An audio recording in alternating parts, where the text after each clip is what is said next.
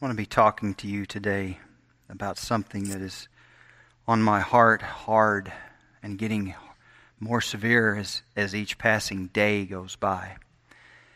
I want to talk today about the 4 conditions of revival in the Old Testament.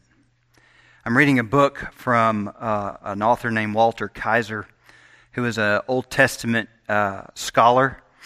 I believe he's probably Scottish too, but he wrote a book called Revive Us Again, and his whole emphasis in that book was to take a look at revival from the Old Testament.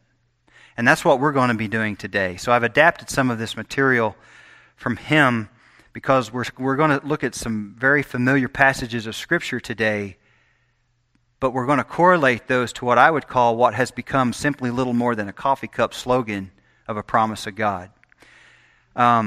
Before I do, though, I want to read to you an excerpt from another book that I'm reading about the Boston Revival of 1842. And in this book, it has some interesting things to say about how God moves in real heaven-sent biblical revival. And I want to just challenge you. When I say the word revival, don't think of a tent. Don't think of theatrics or shiny suits. Don't think of gospel dues. That's the big haircut. Okay? Don't think of any of that. I want you to think about a holy reckoning. Because the word revival is a severe term. It has great ferocity associated with it in great acts of mercy. In reviewing the history of the revival as it appeared in Boston, we remark that special prayer precedes a revival of religion. Now, I want to say here, when you read old works, they use the word religion synonymously with the Christian life. So don't let that turn you off. Some have erroneously supposed that the late revival in this city, Boston, did not commence until after the year 1842 began. But the facts that have been developed in the statements made by several of the church is in the year 1841. The revival in Garden Street Church commenced with her existence, which was in July 1841. In other words, a church sprang up simply because God brought revival and a church sprang from it. In Bowdoin Street Church, a spirit of prayer was manifested early in the autumn.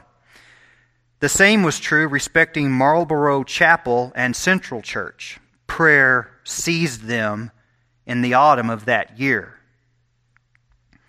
The pastor of the South Boston Baptist Church says that the church was revived some months before the Reformation commenced. So there was a buildup. And if you remember the video we watched about the Canadian pastor Bill McLeod and how God brought revival to Canada, there was a great buildup of their prayer meeting before God actually brought that great movement.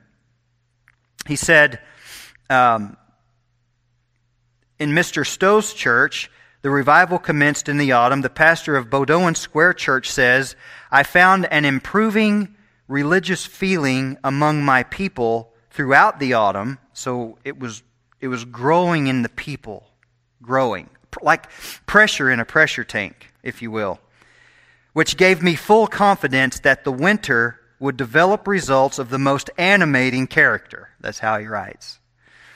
The same was also true in several of the Methodist churches. From a reference to these testimonies, it is evident that there was an awakened spirit of prayer, considerably extensive in the city during the autumn months. So I think you should be able to see a pattern here. Prayer precedes revival. Okay? The world was not indeed aware of these weepings in secret places. And he's referring to the saints who were alone in their prayer closets, crying out to God for revival and awakening. Many professors of religion were in a profound sleep, and as busy about their worldly affairs as though they had never been bought with the price of atoning blood. But still the number was not small that cried day and night, O Lord, revive thy work. For Zion's sake I will not hold my peace, and for Jerusalem's sake I will not rest. Therefore go forth as brightness, and the salvation therefore as the lamp that burneth. They prayed Scripture to God, and God to come down in holiness and renewal on the people. That's what they prayed, with weeping. The Lord heard and answered these prayers. This fact is nothing that is peculiar to this revival. God has always connected ends with means. When He restored the children of Israel from Babylonian captivity, He would yet for this be inquired of before He would do it for them. Did they not pray for revival? They did. Daniel, Ezra, Nehemiah, and others prayed, fasted, and wept. God heard their prayers and restored them to the land of their fathers, into the land of their fathers' graves. Before the revival, at the day of Pentecost, a 10 days prayer meeting was held in that upper room by the primitive disciples, and whenever the Holy Spirit has been poured out in our day, it has always been preceded by prayer. Prayer moves the hand that moves the world. In answer to prayer, He that has all hearts in His hand and turns them as the rivers of water are turned, turns them unto Himself. When His children cry, "Oh, that Thou wouldst rend the heavens, that Thou wouldst come down and make the mountains flow down at Thy presence," He does the things that they desire. The heavens are rent, God comes down to earth, and the mountains melt. He turns back again the captivity of Zion as streams of the south. This is important. This is really what you need to get. Let not any church vainly imagine that God will visit them with a time of refreshing if they are living in a prayerless state. Prayers must go up before blessings come down. I'm going to read that one again, okay? Let not any church vainly imagine that God will visit them with a time of refreshing if they are living in a prayerless state. Prayers must go up before blessings come down. This is the instituted ordinance of God. His injunction is, pray without ceasing, pray always, and not faint. Martin Moore, Boston Revival, 1842. 4 conditions of revival, then, in the Old Testament. Oh, by the way, I just want to add something. One of the things that I've been reading is that they not only talk about how you can tell when God is moving in power in His people by the way they pray. You can tell when you have obligatory praying and when you have passion-driven praying. There's something else that's a giveaway. And JT, you're going to like this. It's how they sing. You can always tell by how they sing. I heard it in both the Hebrides revival of a video of the old folks that were left. This was taken back sometime in the 60s and 70s. And I heard it even before from the Welsh revival that was left over. People would say, after the revival had long since abated, I can always tell who were in those days because of the way they sang. God fills the fiber of your being. And that kind of singing that God brings from a renewed heart of prayer and passion and revival would send even someone like JT's stature off the stage, because the cacophony of praise would be so brilliant and sharp, he wouldn't be able to be heard. And I know that's his desire too. And the same can be said for praying. 4 conditions then of the revival in the Old Testament. Horatius Bonar was true. I looked for the church and I found it in the world. I looked for the world and I found it in the church. This is how we are today. Okay? I shared in our Sunday school class that in churches in Oklahoma, where my area of Oklahoma was from, much of an area just like this, They created and built a huge sports complex. It has volleyball courts, soccer fields, football fields, basketball courts, track, you name it, they've got it. It's open 7 days a week. This is in addition to the school. This is in addition to the rec center. And it is a very common sight today for my pastor friend to say it is not uncommon to see the children the parents bring in their children all dressed in their outfit, their sports uniform. And as soon as the invitation is given, they're out the door because they got to get to the game. That's where they've come to. That's what they're teaching the kids.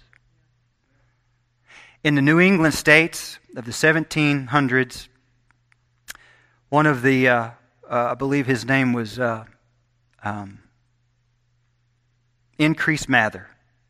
He's a very popular name if you've never heard of him. But he said this, that it was in the second generation after the first revivals that they began to turn and drift. The second generation. Well, John Piper was right. God is most glorified in us when we are most satisfied in Him. And I think that's where we come to today. So why should we study revival? You're probably asking me, if you're new to Northridge, this is what you're going to get a lot of. Because if you look around in our world today, it's on fire. And the amount of praying we're doing is simply, and focus we're giving is simply like this.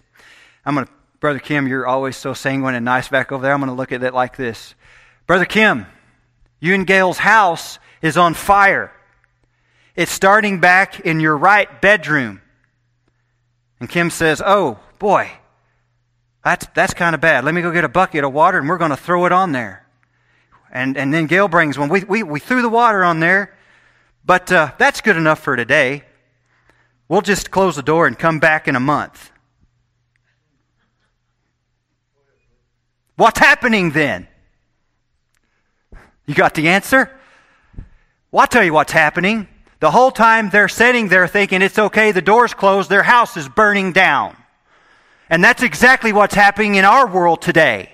The entire Western Hemisphere of Christianity is burning down because we are enamored by sports and games and salaries and pensions and retirements and vacations and food and TV shows and stupid cell phones and computers and any other thing to get us in the way of God's heart. And we won't come and wet the altar, because I'll tell you this, until this thing is sopping wet with the prayers of the saints, it isn't going to put out any fires.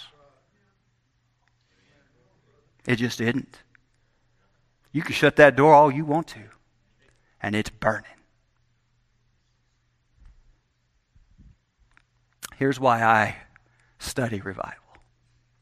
It's motivational. I like to read about what God has done before because it gives me hope.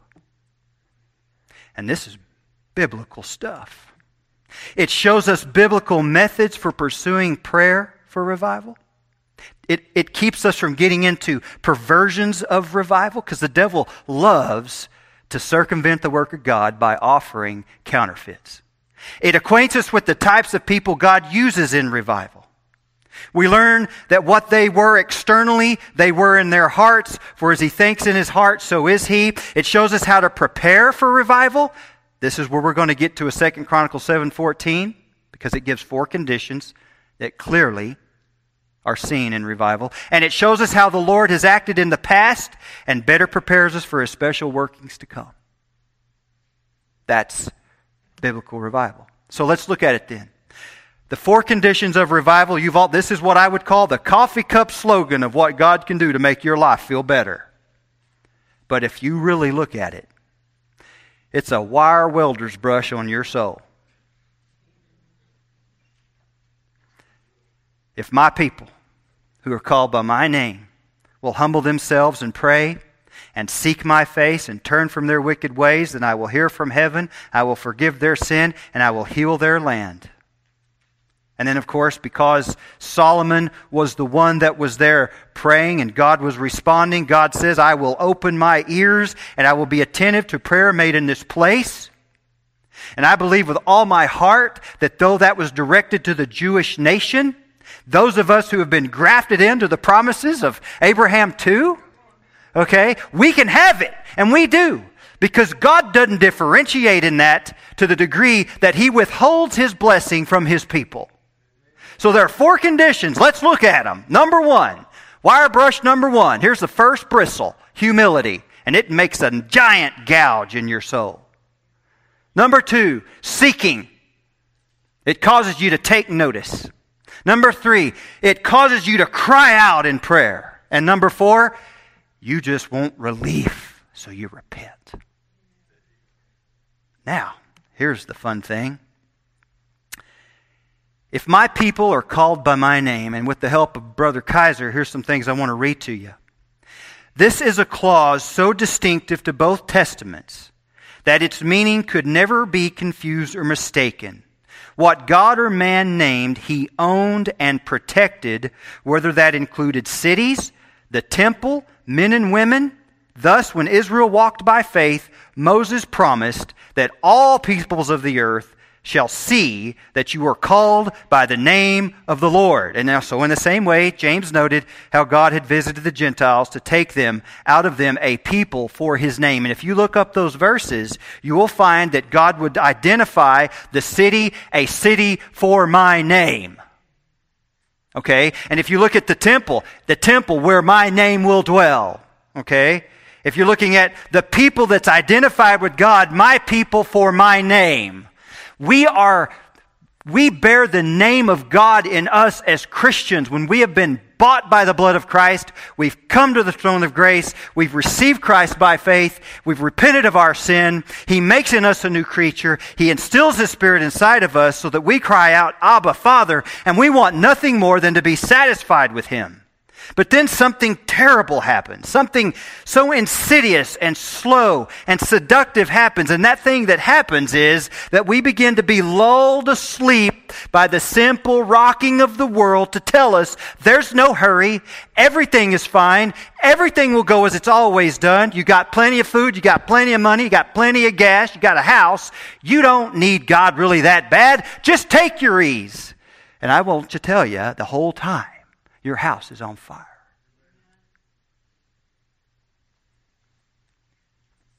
This is happening. And it is rich mercy that God warns His people to say, you've grieved me. You've quenched me. Repent, and I will restore you. And I will bring showers of blessings upon you. And I'll fill your heart to such overflowing, there wouldn't be a truck big enough to haul you away. Because that's God's heart to do that. Remember, if my people who are called by my name, if you're here as a Christian and you're blaming the world for the problem, you're misdirected. Do you understand? We are indwelt by the very Godhead. We can go pray where Isaiah fell down as a dead man and was literally dissolving. This is the place we get to go pray in before the Father. We are the salt of the earth, the light of the world. But oh, how we get so infected with the junk that doesn't matter. First up, if you will look, and you may not can read it. If you can't, that's okay. But I want to tell you today about 5 kings. Rehoboam, Asa, Jehoshaphat, Hezekiah, and Josiah. And I'm going to have to tell you really fast, okay? Number 1, Rehoboam, and this is all in 2 Chronicles this is all in 2 Chronicles where all these things happen. After Solomon died, the nation of Israel split into 2. The southern kingdom of Judah and the northern kingdom of Israel. Judah was the only tribe back yonder in the south, and then all the rest of them were up north. Rehoboam was Solomon's son. And Rehoboam decided he was going to be a very hard leader. And he had consulted with his young friends, and they told all the people, I will scourge you with scorpions, and my little finger will be thicker than my father's waist, which is a way of saying, in Old Testament terms, you guys are in for trouble. He was full of himself. He was raised in privilege. And he didn't need anybody. But very quickly he learned something. That without humility, you will die. So Rehoboam, in 2 Chronicles chapter, I think I wrote that down there, but 11 and 12, it says, Then Shemaiah, the prophet, came to Rehoboam and the leaders of Judah, who were gathered together in Jerusalem because of Shishak, because God will always raise up an enemy to get a hold of the nation that sins against him. Now I want to say this to you.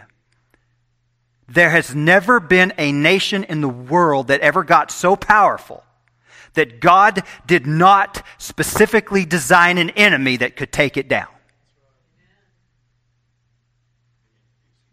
That's right. That's a fact. So Shishak was Rehoboam's. And he said to them, Thus says the Lord, you have forsaken me, and therefore I also have left you in the hand of Shishak. Oh no. So the leaders of Israel and the king, notice this word, 2 Chronicles 7:14, my people, humbled themselves, and they said, The Lord is righteous. Now when the Lord saw that they humbled themselves, the word of the Lord came to Shemaiah, saying, They have humbled themselves. Therefore, I will not destroy them, but I will grant them some deliverance. My wrath shall not be poured out on Jerusalem by the hand of Shishak. And then later on in verse 12, Rehoboam humbled himself. The wrath of the Lord turned from him so as not to destroy him completely. And things, now I love this last part of this verse. Notice, and things also went well in Judah. Now that's an understatement. If you notice, we have Josiah. So up at the top of the list, we have Rehoboam. At the bottom, we have Josiah. Both talk about humbling yourselves. In Old Testament and in poetry, especially in biblical poetry, we have a literary device, what's known as an inclusio. And an inclusio is simply a way to frame a response by identifying the most important components. Think of a sandwich. Think of a BLT, if you will. Okay? The good stuff is in the middle, but that which holds it together is on the outsides, the bread. What we see here with Rehoboam and Josiah is humility. In other words, you will have no revival of soul. You will have no peace and deliverance for your nation. You will not approach God at all lest you come in humility. What does humility look like? Well, it looks like a person who is completely finished with their way, wants nothing but peace with God, and is willing to lay in place and pray for as long as he has to or she has to receive forgiveness and restoration. Humility looks like giving up in order to give in order to get up, in order to get out. Okay? Humility is the very sandwich of God's grace. And without it, you won't have anything. Josiah, 2 Chronicles 34:19.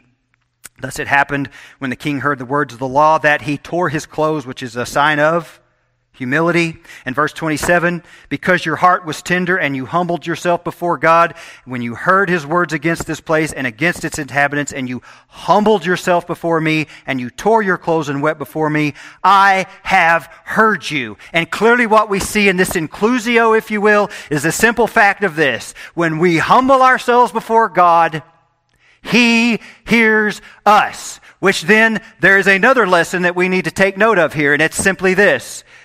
You will not be heard in praying with a proud heart. You just won't.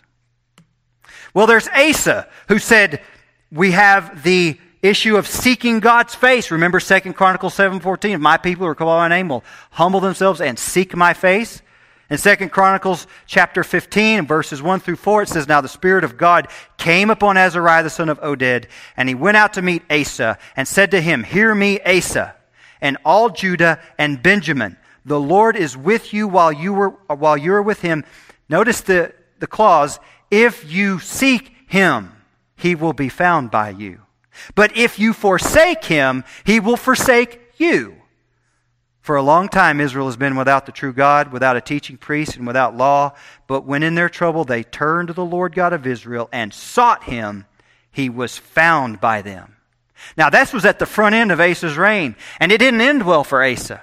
Because we have in chapter 16 and verse 12 that Asa became diseased in his feet. And it says, yet in his disease he did not seek the Lord, but the physicians.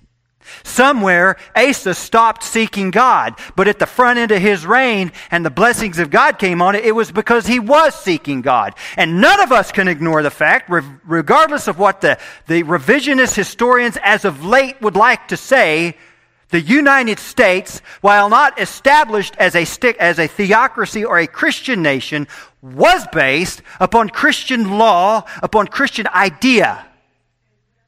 There was a place of honoring to God in it. And God is so rich in mercy that he honored that. You just literally need to look at the Senate building there. And what's behind, what's written. It all reflects those roots. And now what reigns in its place? We have done as a nation, and I have to be careful when I say this because I in no way, you should never tie Christianity to a nation, a historic nation, because Christians are a people of God, and we are in this country together, but in revisionist history, they try to erase all those influences. And now what reigns in its place is something little more than like what happened in the day of what Josiah had to deal with. They had taken the temple that was left standing, hadn't been destroyed just yet, coming, and they had filled it full of pagan symbols and all kinds of sexually perverse imagery in the very temple of God. They did that. I can't imagine doing that, but they did that. And then, well, I'm getting ahead of myself, but Josiah's like, hey, we found the law. So anyway, they sought him, and God delivered him. Jehoshaphat, he's another one, and we don't have time to turn, but in 2 Chronicles 17:6, and it says, and his heart took delight in the ways of the Lord. Moreover, he removed the high places and wooden images from Judah. And it says in verse 10, and the fear of the Lord fell on the kingdoms of the lands that were around Judah, so that they did not make war against Jehoshaphat. And when we pray, in other words, because chapter 20 is all about Jehoshaphat praying to God for deliverance. These things prompt us to go and pray. I just want to remind you of a few things, okay? Number one, there is a serious drought taking place. Complete reservoirs are running empty in the West. You think, well, what does that mean? Well, I'll tell you what that translates to. It translates to a very weakened food supply. Okay? That's what that means. Oh, I can't fill my pool. That'll be the least of your worries. But I'm just saying, in the very cradle where the United States receives much of her produce, it's a serious issue right now. In historic levels of low. Lake Mead, Lake Oroville, and so many of the other ones, historic lows. To the point where, before the summer is over, many of them are going to be shut. To what degree, I do not know, but that's where we've come to. Now you ask, well, that's just happenstance. And they're trying to say, well, it's just climate change. Here's what I think it is. It's a change in what people think about the rightful place of the Almighty. You cannot mock God's institution and design for life, sexuality, and creation, and not receive the corresponding consequence. Well, that's our message. That's what we're here for. But not only are we here to say that, we are here to say there's a solution. Okay? You fly your helicopter to put out your fires, but don't forget about the one in your soul. Prayer, humility, seeking. Now, I want to just draw your attention to something. All across the nation today, churches are gathering, or have gathered depending on your time zone. But did they come to the altar as though it may be their last day to do so? Did they approach the throne of grace as though it literally is on fire? Because there has to be a desperation. Well, lastly, I look at Hezekiah. This is turning and repenting. In 2 Chronicles chapter 29, verses 3 through 6, it says, in the first year of his reign, in the first month, he opened the doors of the house of the Lord and repaired them. Then he brought in the priests and the Levites and gathered them in the east square and said to them, hear me, Levites. Now sanctify yourselves, sanctify the house of the Lord God of your fathers, carry out all the rubbish. And by the way, Hezekiah brought a great revival too. But by the time Josiah became king, which was about 2 generations later, I believe, it had already come back in. Carry out the rubbish. And this is why I put this here. It says, carry out the rubbish from the holy place. For our fathers have trespassed and done evil in the eyes of the Lord our God. They have forsaken Him, have turned their faces away from the dwelling place of the Lord, and turned their backs on Him. And I just want to say this. The world is just doing what they've always done. This nation is going the way the nations have gone. But the church of the living God is being set up, I believe, for one of the best and grandest times of service we've ever seen. Are we ready? And I would say to what God had said through the prophet there, carry out the rubbish from the holy place. Now for him, it was the temple, wasn't it? What if we take and contemporize the message, JT? Remember that? Contemporize the message. What if we take and put that in modern context? What would be cleaning out the rubbish from the holy place be? Our hearts. The hearts of who? God's people. Because remember the promise, 2 Chronicles 7:14. If my people, who are called by my name, will humble themselves, pray, repent, and seek, I will hear and I will heal. It kind of seems to me like God's putting it on us. I believe in the sovereignty of God with every fiber of my being. But there are some things I just don't understand.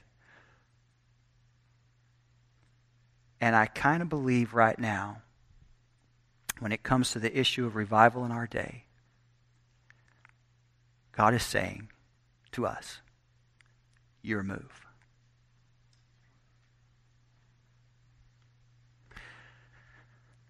If you don't know Jesus Christ, I want to let you know something. Not only is your house on fire, it's already burned down.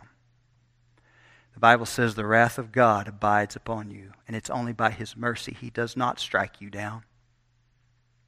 But He's rich in mercy, not willing that any should perish, but all should come to the knowledge of the truth. If you hear His voice, cry out to Him. Ask for mercy. Ask Him to save you from your sin and live.